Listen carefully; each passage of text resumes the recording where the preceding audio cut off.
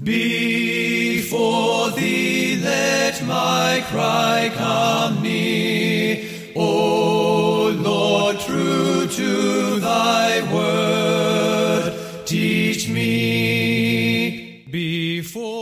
We are thankful that you are able to join us today as Pastor Mark Robinette preaches another sermon at Foundation Church here in Mount Sterling, Ohio. If this message is an encouragement to you, and we pray that it will be, please consider taking the time to go to www.foundationfellowshipchurch.org and let us know. Thank you, and may the Lord richly bless you through His Word. Let my lips thy praise confess. Yea, of thy word my tongue would sing. Yea, thy word, yea, thy word my tongue would sing. For thy commands are righteousness. Well, greetings this Lord's Day in the name of Jesus Christ, our Lord and Savior. Greetings.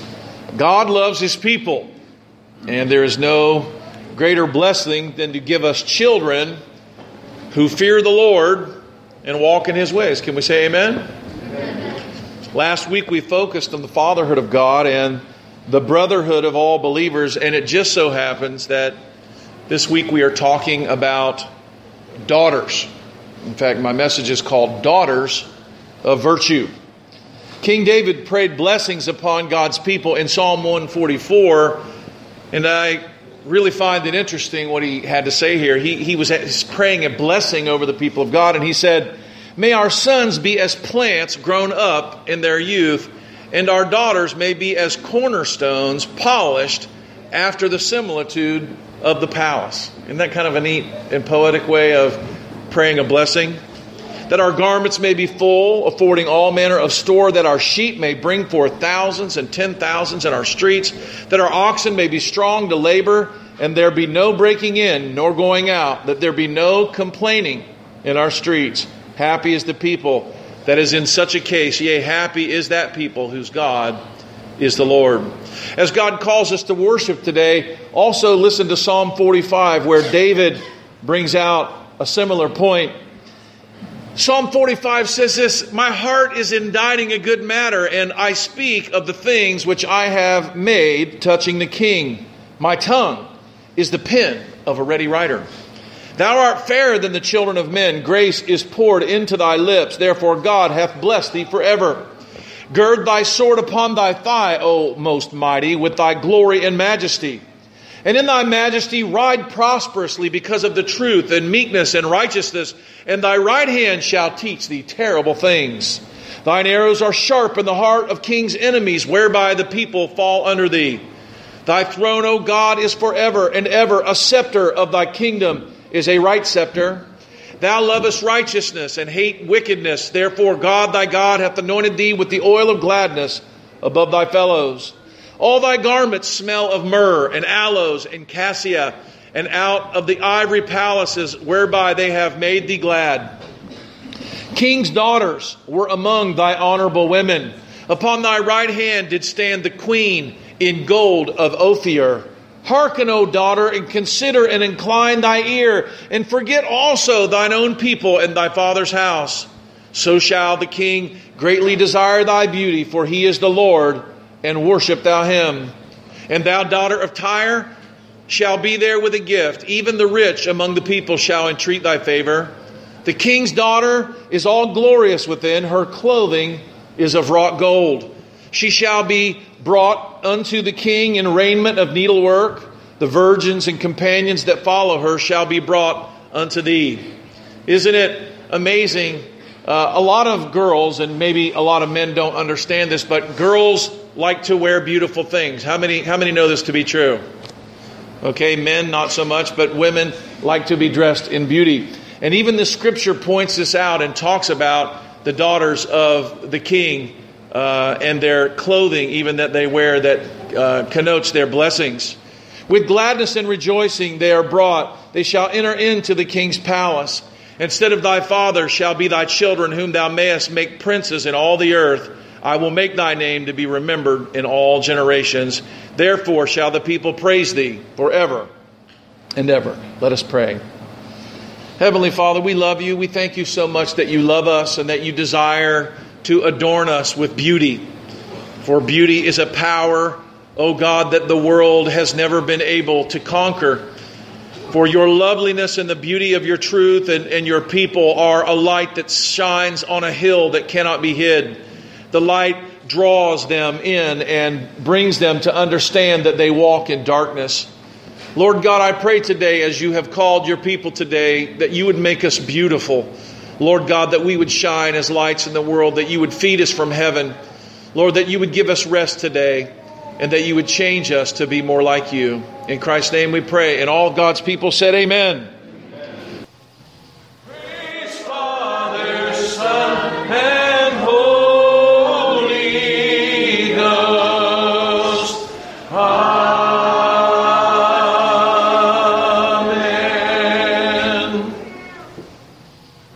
Please remain standing for just a few more moments.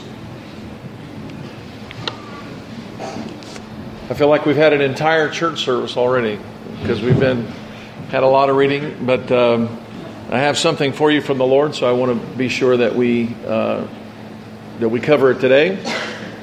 Our text today is from the book of Luke, chapter 8, starting in verse 41. Luke 8:41 through 50. And behold, there came a man named Jairus, and he was the ruler of the synagogue. And he fell down at Jesus' feet and besought him that he would come into his house. For he had one only daughter, about 12 years of age, and she lay a-dying. But as she went, the people thronged him, and a woman having an issue of blood 12 years, which had spent all her living upon physicians, neither could be healed of any, came behind him and touched the border of his garment, and immediately her issue of blood was staunched. And Jesus said, "Who touched me?" When all denied, Peter and they that were with him said, "Master, the multitude throng thee and press thee, and thou sayest, Who touched me?" And Jesus said, "Somebody touched me, for I perceive that virtue is gone out of me."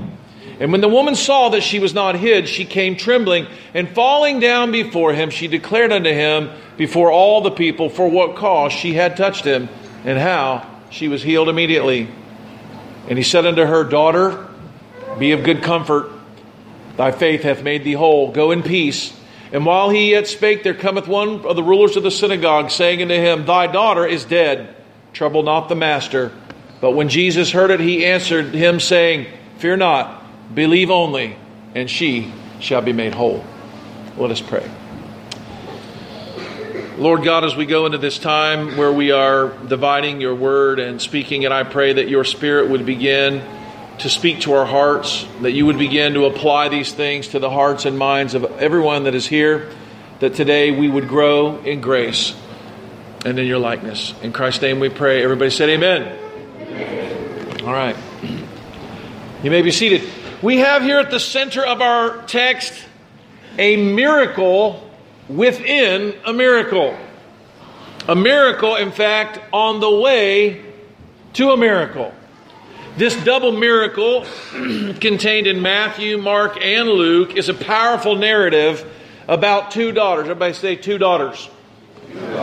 The first daughter is a 12-year-old little girl, a little princess of a girl in her important father's household. And the second is a perpetually unclean woman who is destitute of both money and company and has been plagued with a constant bleeding for 12 years. The entire life of the first little girl.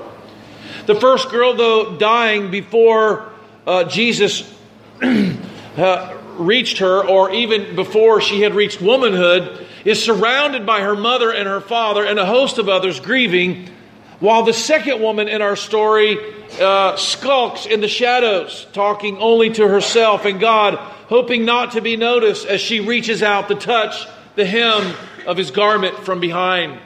The first story begins as her father humbles himself at the feet of Jesus, pleading for the healing, while the second daughter's story ends with her falling at the feet of Jesus in fear and gratitude. These two stories make one great story and have been providentially joined in the gospel accounts. I don't know if you caught all of those parallels and all of those contrasts, but they're pretty amazing to me. It's pretty amazing that a woman had an issue of blood for 12 years, is touched on the way to go to a 12-year-old girl's house. That the girl is very much so a daughter in the beginning, and then Jesus addresses the woman as daughter, but he doesn't do this throughout any of the other gospel stories. And so these two stories that have become one story here are I'm going to call the one story Daughters of Virtue. Everybody say Daughters of Virtue. In Matthew chapter 9 is the first time we hear about this, and as this has kind of become a pattern where when we have a story in Matthew, Mark, Luke, we go show what Matthew says about it, what Mark says about it, and what Luke says about it. We're going to do that again. And as we come here to the book of Matthew, you'll see that what you have is a more simplified version of this story. Matthew chapter 9, starting in verse 18, says, "While he spake these things, behold, there came a certain ruler and worshipped him, saying, My daughter is even dead now. But come and lay thy hand upon her, and she shall live." So notice here that in Matthew's version, the story is very simple. It does not say who the man is by name. It does not say where he rules. And it also starts with a daughter already being dead. And so the story is quite a bit different than what you read in Mark and in Luke, because as you just heard from Luke, there's a lot more to this story that Matthew doesn't tell us. It leaves out a step. In this version, it sounded like the daughter was already dead when he came to Jesus at first, but we know later that's not exactly what happened, but it sounds like that. Also, Matthew does not include the little girl's age at all, or that she was an only daughter. In verse 19, Jesus arose and followed him, and so did his disciples. Now, note in this account that it doesn't say which disciples.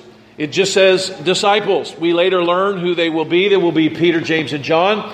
And they will come along, and not only will they be the ones that come along with him to this, but if you remember, as we talked about the Transfiguration the week before last, who was with Jesus there? Anybody remember who was with Jesus at the Transfiguration? You remember, Steve? Peter, James, and John. The same three he invites into this miracle, invites with him to go, are the same ones later after this, because the Transfiguration happens next, who come with him. Verse 20, "Behold, the woman which was diseased with an issue of blood 12 years came behind him and touched the hem of his garment. 12 years she had been afflicted. She came to him from behind." Notice these two things, trying to be unnoticed. "For she said within herself, If I may but touch his garment, I shall be whole. But Jesus turned him about, and when he saw her, he said, Daughter," everybody say, Daughter. "Be of good comfort, thy faith hath made thee whole." And the woman was made whole from that hour. He addresses her as a daughter, and he explains to her that the reason that she's healed is because of the faith that she has displayed. Now, what you will notice as we go through this story, that the way she displays her faith is actually, she does wrong. She approaches God wrong. She actually does some things she shouldn't do. But even though she does the wrong thing, and she does it with a wrong understanding, God still rewards the woman's faith and tells her that her healing is the result of her faith. Do you know your faith does not have to be perfect in your understanding? You can get it all wrong. You know, growing up, I was around a lot of people. In fact, yesterday I was around some people and they were talking. And you know what? As far as I'm concerned, they have no idea what they're talking about according to God's word. They talk nonsense. But nonetheless, in our ignorance, God still deals with us, loves us, and rewards our faith in him, even if it is imperfect and ignorant. Okay?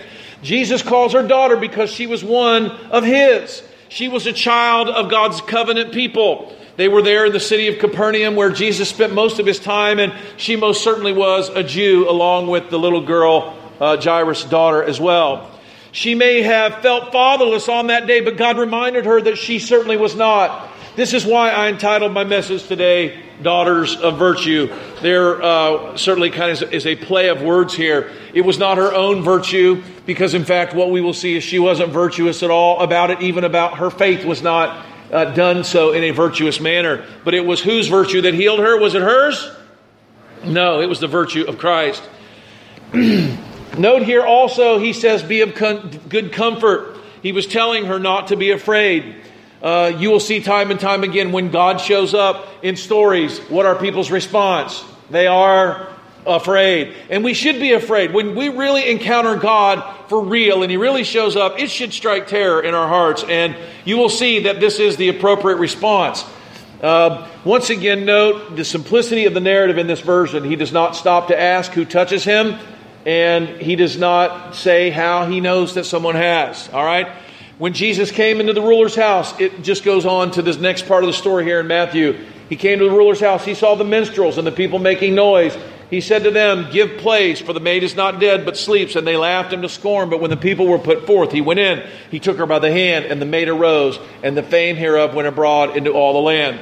So you see, Matthew's account does not tell us that her mother was there. Matthew's account does not tell her that Peter, James, and John went in with Jesus. It doesn't explain all of these details. And so Matthew's version is a more simple version. Now Mark, as it is written a little bit later with a little bit more detail, because Mark is a relative of Peter. And he traveled with Peter, and Peter was there.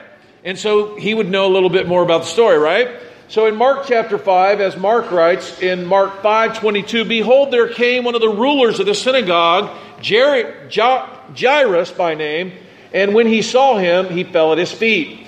Here we learn the man's name, where he ruled. He ruled in the synagogue, and that the way that he worshiped Jesus was to fall at his feet. Everybody say, fall at his feet.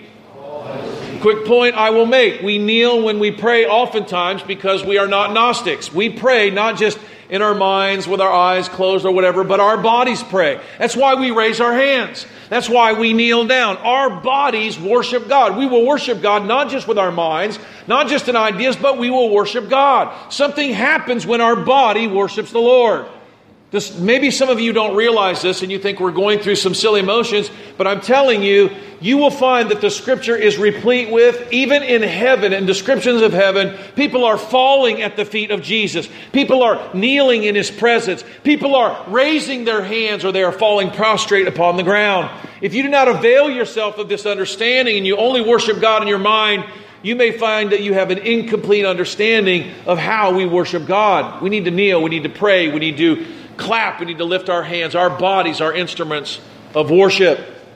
Now, don't miss this. Later, Peter, James, and John, they're hanging around Jesus all the time, and they're watching this man come and fall at Jesus' feet to beg for the life of his daughter. And then later, at the end of the story of the woman with the issue of the blood, she comes and she falls at his feet. And who's watching this but Peter, James, and John? And so Peter, James, and John on the Mount of Transfiguration, remember what they did? They were there and they fell asleep and they're not really paying attention, and they wake up in the middle of it all, and Peter's got great ideas, right, for Jesus to do what He ought to do. But when the voice comes from heaven, what did the boys do next?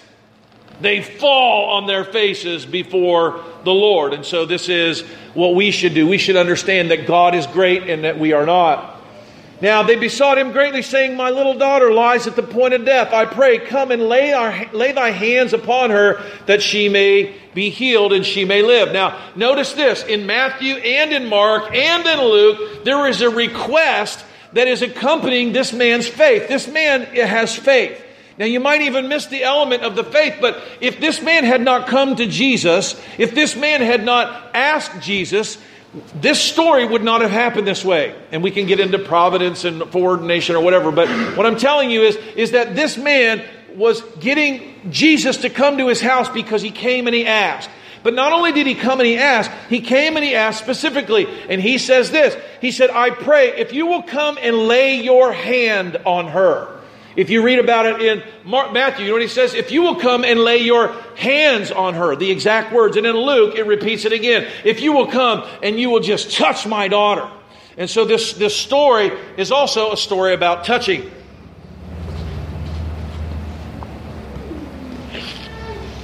Jesus is this man's faith. He believes in his mind that if Jesus touches his daughter, she will be healed. And if you'll see also in the story, this woman believes that if she can but touch not even him, but what? But the hem of his garment, then she shall be made whole. Now, there's no magic in Jesus' clothing.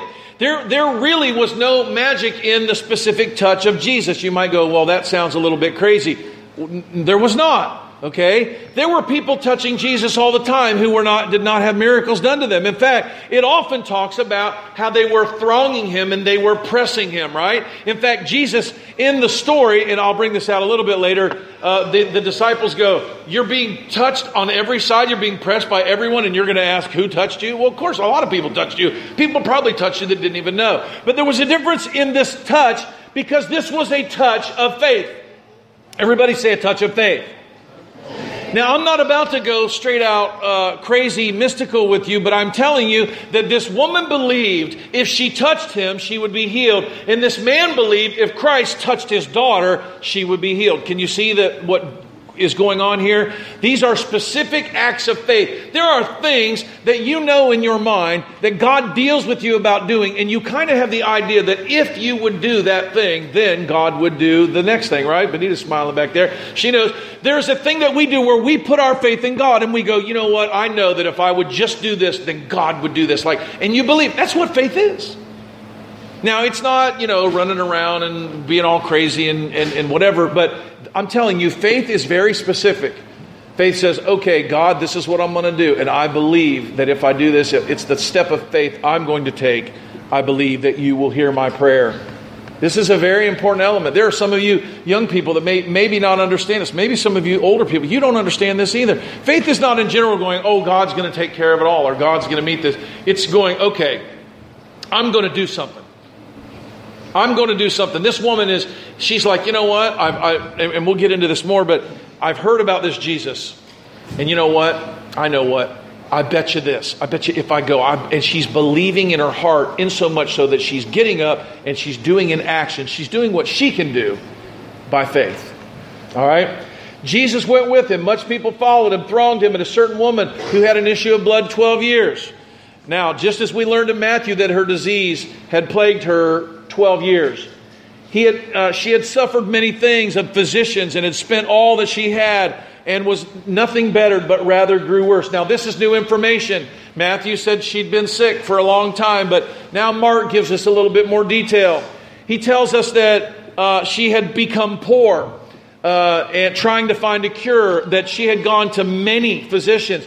Not only this, but she had spent after having done all this, she didn't just not get better. She actually got what? She got worse. Oh, what pain and frustration she had borne for those many years, those difficult years before she met the healer. When she had heard of Jesus, she came in the press behind and she touched his garment. Now, everybody say she heard about Jesus. Faith comes by hearing. She had heard what others had said about him, and this had stirred her discouraged heart to faith and courage. The devil may have said to her, oh, don't bother him.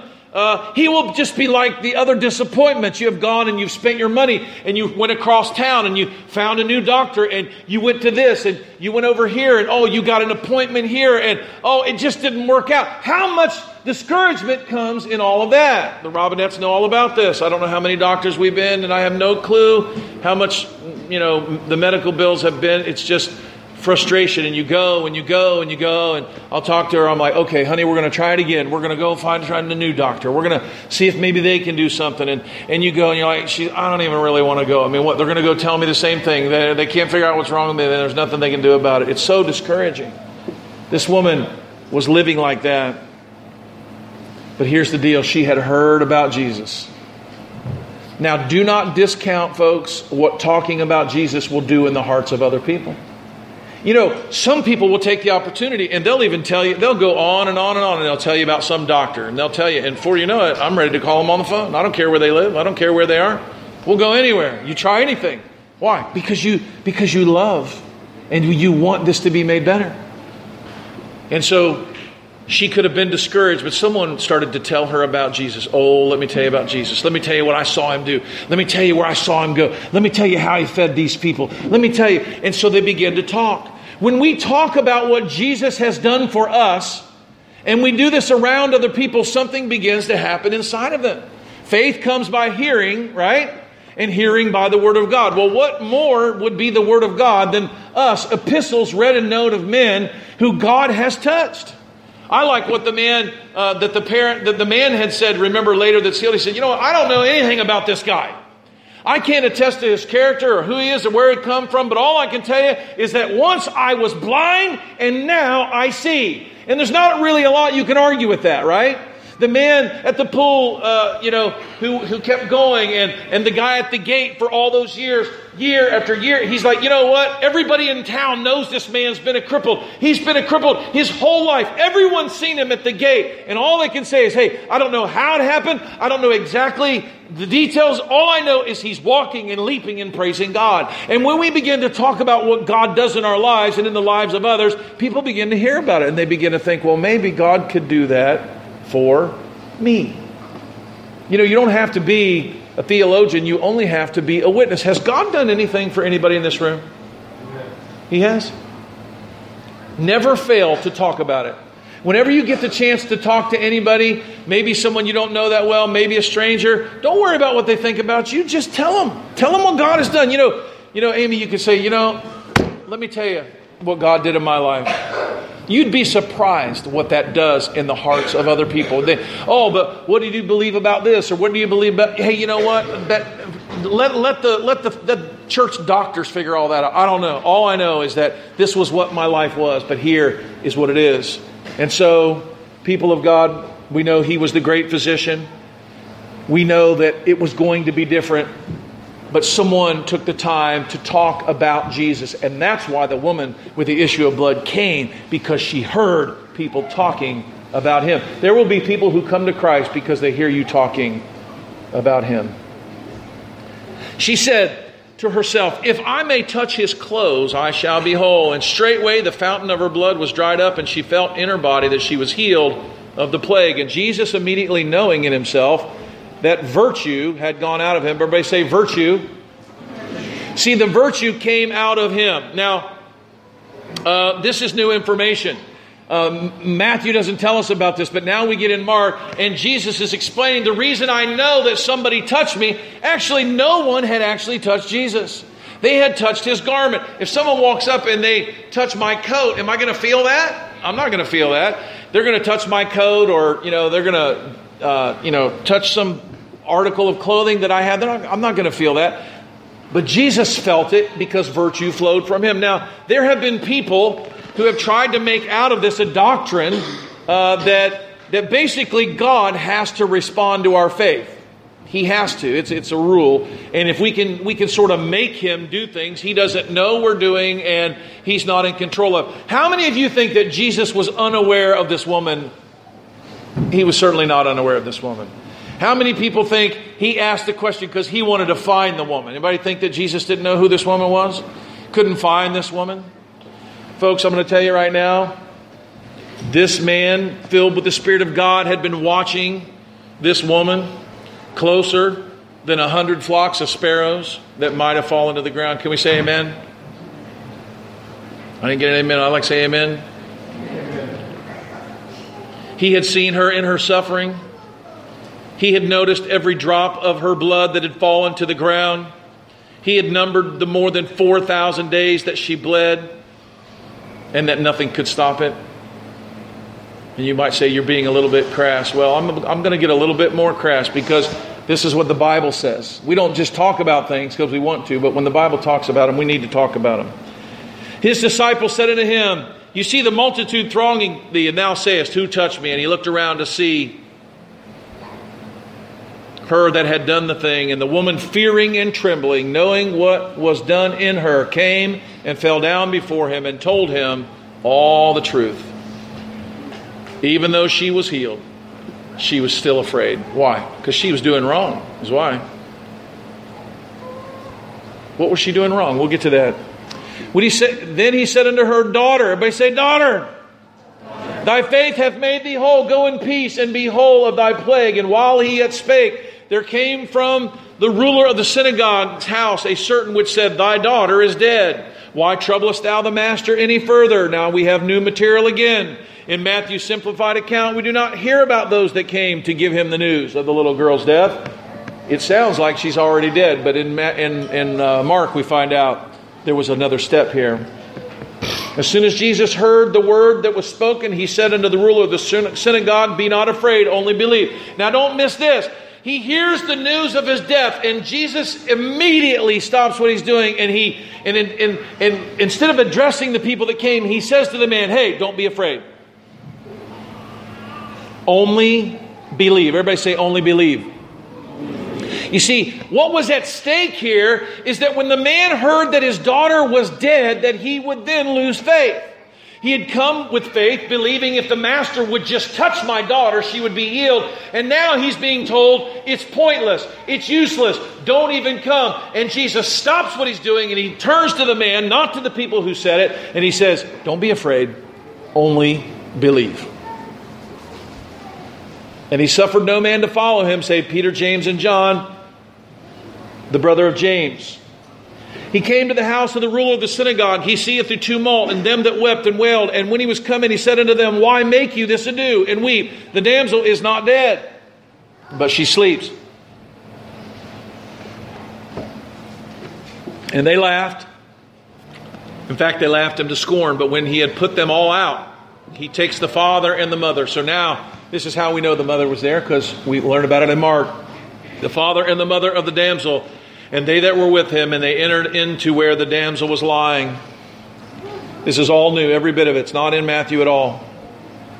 He put out all those who would not believe. We see the little girl's mother's there. He took the damsel by the hand, and he said unto her, "Talitha cumi," which is being interpreted, "Damsel, I say unto thee, arise." Now notice Jesus does what the ruler prayed he would do. What does he do? He walks in the room, and what's the first thing he does, Derek? He touches the girl. He doesn't speak to her and tell her to get up like he did to Lazarus, right? He's standing out, "Lazarus, come forth." He could have done that, right? But instead, it says he goes in and he takes hold of the girl. He grabs a hold of this girl first. He is responding to the man's faith. He believed, if you'll come in and if you will just touch her, if you will come in and just lay your hands on her, she will be healed. And so Jesus comes the way the man wants him to come, and he touches the girl before or as he is healing her. Straightway the damsel arose and walked, for she was the age of 12, and they were astonished. The astonishment here can be interpreted, they were scared. It scared them. And he charged them straitly that no man should know it. And he commanded them to give her some food. Now, I didn't study about that, but I think that's just... I'd like to understand this more. Jesus wants her to have some food. I don't have time for that right now, but... I mean, Jesus does these things, you know. She's healed. She's not dead anymore. You should feed her. I mean, I just think it's in several accounts, 2 of these accounts. Now, behold, there came... Okay, now we get to our text, and I'll try to get through this, but there's just so much in this that now we get to Luke. Now we're in Luke. In our text, Luke 8, starting in verse 41. Behold, there came a man named Jairus, and he was the ruler of the synagogue, and he fell down at Jesus' feet and besought him that he would come into his house, for he had only one daughter, about 12 years old, and she lay dying. Now, can you put yourself in this story? His little precious daughter must have meant so much to him that he would go. He's an important man. And he falls at the feet of Jesus to humble himself, begging for her life, pleading in faith. Mothers and fathers, if we're here and if we love our children and they are truly precious to us, we should be pleading to God on their behalf. Oh God, Lord, give my children life. Lord, fill them with the Spirit. Lord, make them your children. Lord, make my little daughter Rebecca, make her your daughter, oh God. Lord, make my little Anna, whom I love, Lord, make her your daughter. Hear her prayers. Talk to her. We should be pleading, Steve, as God raises up our little Nevaehs and our little Sophies, and they start to become women. We say, oh God, make them your daughters. You know, like last week, Lord, I wish I could be a father like you, but Lord, you can be a father to them like I can't be. You see, this man knew there were limits to what he could do, but there was no limit with God. And may we as people of God plead for our children that they would serve the Lord, because unless God touches them, they will surely perish in their sins. Oh, Jesus, come to our houses and touch our children today, that they may live. If this story stood alone, it would be remarkable, but it does not. It is just as Jesus goes with this troubled father. Luke tells us that the people thronged him, and the people were everywhere around him. They were near him. They were no doubt touching him, rubbing up against his clothing, pressing him. And there are always people that are near and around the church.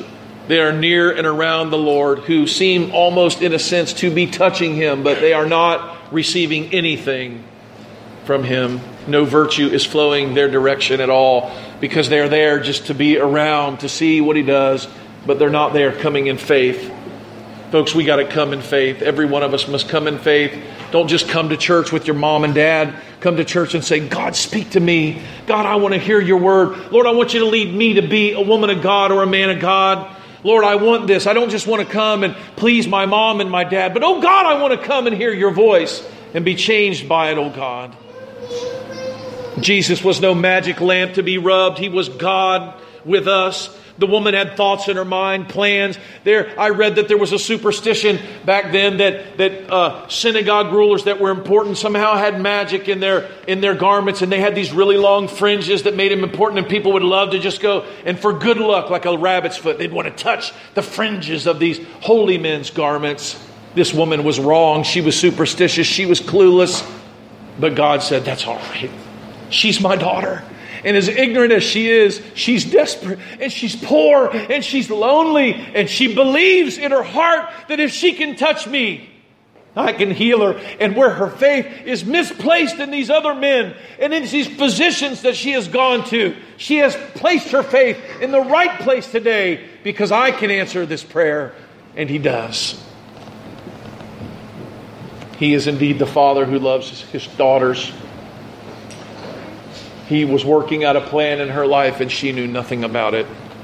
As he went, the people thronged him. A woman having an issue of blood 12 years had spent all of her living upon physicians, neither could be healed of any. Now, as if the emphasis on the loneliness and obscurity of this second woman, as she enters into the story, her story isn't just a story all by itself. It's a story inside of a story about a more important person. You know, her story could have just been told alone, but it's almost like a literary way to kind of show her in her lowly state. Now, the gospel writers do not tell us this woman's name, which makes her even more lowly. We know the name of this other girl's father. We know the household. We know that his mother was with him. We know the synagogue where he worked. We know his job title. We know it all. But this other woman, she's nameless. Church tradition tells us that her name may have been Veronica. There is another tradition, though, who says her name may have been Bernice. The woman does not burst onto the scene falling at the feet of Jesus as Jairus had. Quite the opposite. She stalks him from behind, scheming how to get her miracle without being noticed. She had faith, but poor understanding how God works. We do not need to be wise or smart to have faith. We just must believe and act on that belief. Even when we understand God wrong, He still responds to our faith. I'm telling you, that's the message here. Some people say, well, I don't want to do it wrong. You know what? Doing it wrong isn't the worst thing you can do. Not understanding exactly right is not the worst thing you can do. Not acting in faith is the worst thing you can do. So why would this woman approach God in this way? Now, we don't exactly know because we can't get into her mind, but it may be the nature of her illness that was more than just a discouraging and debilitating disease. It made her personally and perpetually unclean. Everybody say unclean. What's it mean to be unclean? You know, back in the scriptures, there were things that would make a person unclean. If you touched a dead person, you were unclean. You weren't to touch other people. You had to be cleansed first. There were different things you had to do. Her uncleanness had to do with her menstrual cycle. And you might go, oh no, I can't believe Pastor Mark would even say that in the church. But it is exactly what the story is about. And so we got to talk about it. This woman was bleeding. And you can look into every commentator, and this wasn't that she had a blood disease. She was bleeding, and she just wouldn't stop bleeding. Well, in the Scriptures, when a woman is in the womanly way and she is menstruating, according to Scripture, she was unclean.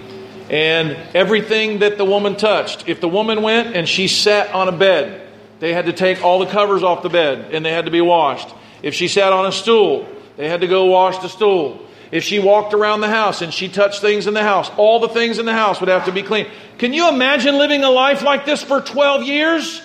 They would not be allowed to come into public worship. She was never allowed to go into synagogue. She was never allowed to assemble with the people of God. She became an outcast. And not only was this discouraging and debilitating and irritating and painful for her to live with, but it had made her poor and it made her alone. We do not hear about a father and a mother. We do not hear about a friend or a companion. We do not hear about anything but this girl coming alone behind, hiding and disguising herself. She knew that if she touched Jesus, He would be what? Unclean. Do you think it made Him unclean? In fact, He made her clean. There are people who don't come to God because they feel too dirty. They feel too unclean.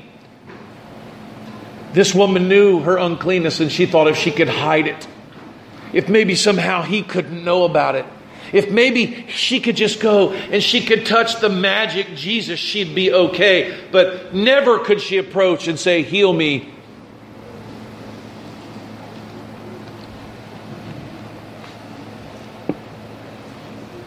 This lone woman had what the King James calls the issue of blood. In the book of Leviticus, it gives us all of these rules. I'll read this from a commentator so you don't think I'm being too graphic. You can complain about the commentator.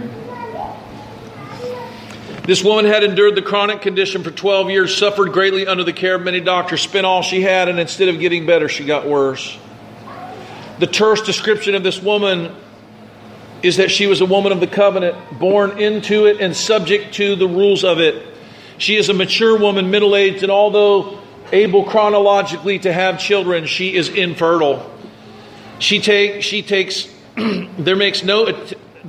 no mention of an attendant, a maid who accompanies her, or even a relative. She appears to be alone in the world. Although ill, she is mobile, quite likely a resident of Capernaum. She becomes part of the crowd in somewhat disguised state. In other words, her clothing, because of her condition, may have been layered in many ways in an attempt to cover her face so as not to be seen or recognized. Mark's description recounts specific details about the woman and her unsuccessful search among the doctors for a cure, but remains silent about something every woman who hears or reads the story knows. This woman's life is a constant routine of washing and drying to catch the flow of the blood. Furthermore, the hot weather of this land and their issues may cause her embarrassing effects that others around her would be sure to notice. Significantly, the readers of the time of the gospel immediately knew the ramifications of the issue of blood, for her condition excludes her from all community life and of the church and worship. Leviticus 15:25-27 explains the rules. Likewise, not only was she unclean, but the people who touched her were unclean until evening. Evidently, that prolonged condition seems to have led to her exclusion from her own family. She spent all of her money. This commentator said, imagine a life without hugs and friends and children and parents and lacking normal human contact, devoid of marital rights and duties and privileges, a life full of toil and need for constantly washing everything, the extra expense of her life that chronic illness often brings upon people. She is probably without income, unemployable, in a culture dominated by shame. The woman experiences embarrassment and exclusion. Can you see the contrast of this woman and the little girl?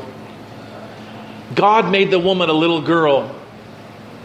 Or made the little girl, a little girl who's 12, and she made the other one a woman. One was well off and important. The other one is obscure and poverty stricken. each time and again. One, her father falls on the ground in front, and the other, she comes from behind. These contrasts are to show us that there is not a certain way to come to God. There are certain, you can do it wrong. And even when we do it wrong, God still is there. It doesn't matter. People don't come to God just because they're important. You can come to God as lowly as you can imagine.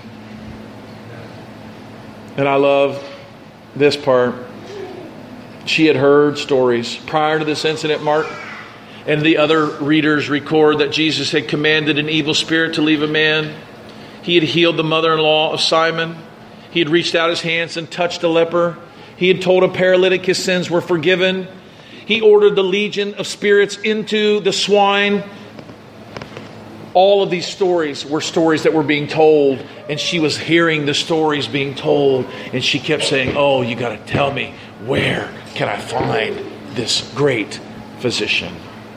She mixes inconspicuously into the crowd awaiting Jesus' return, deliberately orchestrates an encounter, and although she thinks it will be quick, unnoticed, a one-way meeting, she learns that Jesus engages those who encounter him, especially one who draws power from him. You see, dealing with God is not like dealing with an impersonal spirit. You go and you offer your gift over there, and because you do this, then God has to do this. There are people that teach about God like this, and they know very little about it. He stops. He wants to talk to her. He wants to interact with her. And he wants her to know that she's not just healed. Like Andy's been teaching us through the catechism. It's not just that he cleansed her, but that he made her his daughter. He adopted her as well. And what we learn later on is that she became a glorious part of the early church. And one historian said that they erected a statue outside of the house where she lived of the event of her reaching out and touching the hem of the garment that was there for even hundreds of years after that. And you like to go to Capernaum and look for that? Look for a ruin of that?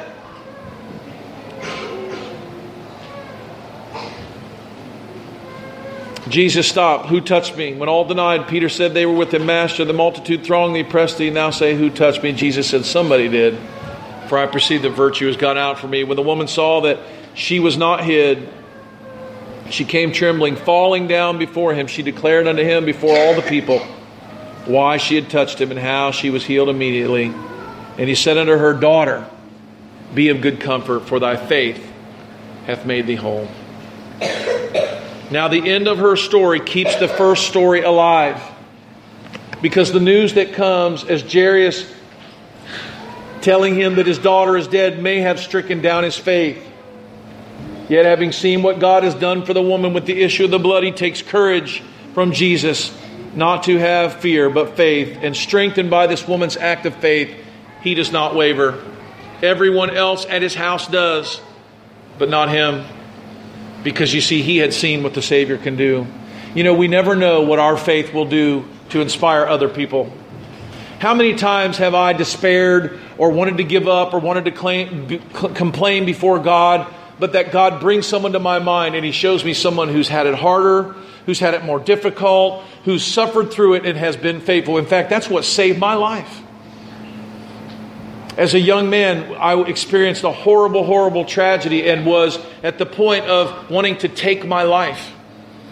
I believed that my life was over, that I had nothing more to offer the human race, and that I literally was considering, for real, no joking around, taking my life.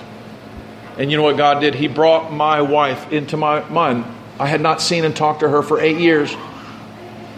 I began to recount the horrible things that had happened in her life, the loss of 2 of her brothers, the entering into a marriage where she was physically abused. And as I began to think of the horrible things that she lived through and how good my life had been in comparison, I felt ashamed of myself for despairing. And I said, well, hey, if she's still alive and she hadn't jumped off a bridge, maybe I shouldn't either. You'd be surprised what your faith. This guy's looking at his life. He's like, my little girl's at home with her mom, and we're here, and she's from this good family. And this woman, the entire life of my daughter, 12 years, has been plagued with this illness. My daughter's had a good life. And if God can touch this woman who's unclean, who did everything wrong, if God can touch her, maybe He can still touch my little girl. And praise God, he did not back down with faith. In fact, he comes and they're all poo-pooing him. They're all telling him to get away. They're all laughing at him. But that man's not leaving Jesus' side. He goes and he gets his wife by the hand and they go into the room, and Jesus does just what He asked him to do. He touches the girl and He tells her to arise.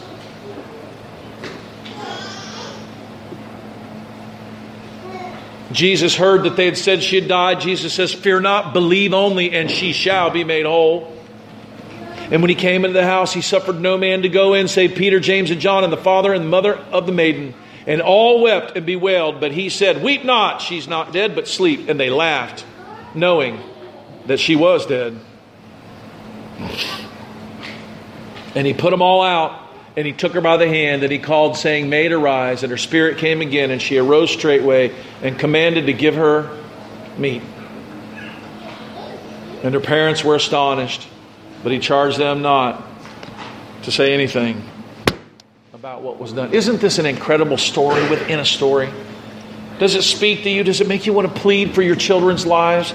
Does it make you not worry so much about how we do everything just right, or just say, but oh, God, give our children faith? You know, our daughters may not end up being exactly the daughters of virtue that we hope and picture in our mind, that they will look like a certain thing. They may not be that. But virtue can flow to them through the Savior. He can touch them. They can be His daughters. Amen? If He did it for them, He can do it for you and yours. Let us pray. Heavenly Father, we love You. We thank You for loving us, for giving us these stories about You that we can tell and retell, that we can look into, that as we look into them, they seem to grow larger and be filled with more nuance and beauty. Oh God, whether we are from the house of the little maiden of the rulers, or if we are alone in the world, You are the same.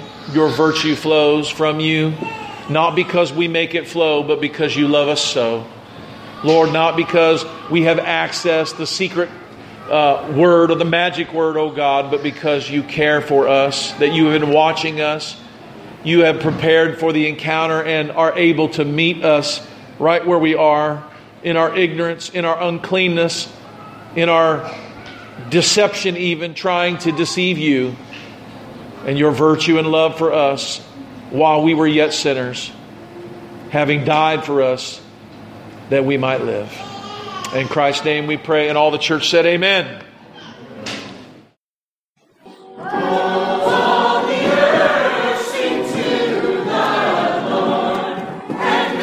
Hello, this is Pastor Mark Robinette of Foundation Church. Thank you for taking the opportunity to listen to our audio sermons. We would love to hear from you if you have any comments, questions, or just to let us know how they served you. Go to our website, www.foundationfellowshipchurch.org, and send us a note. Thank you, and it's a pleasure to serve you.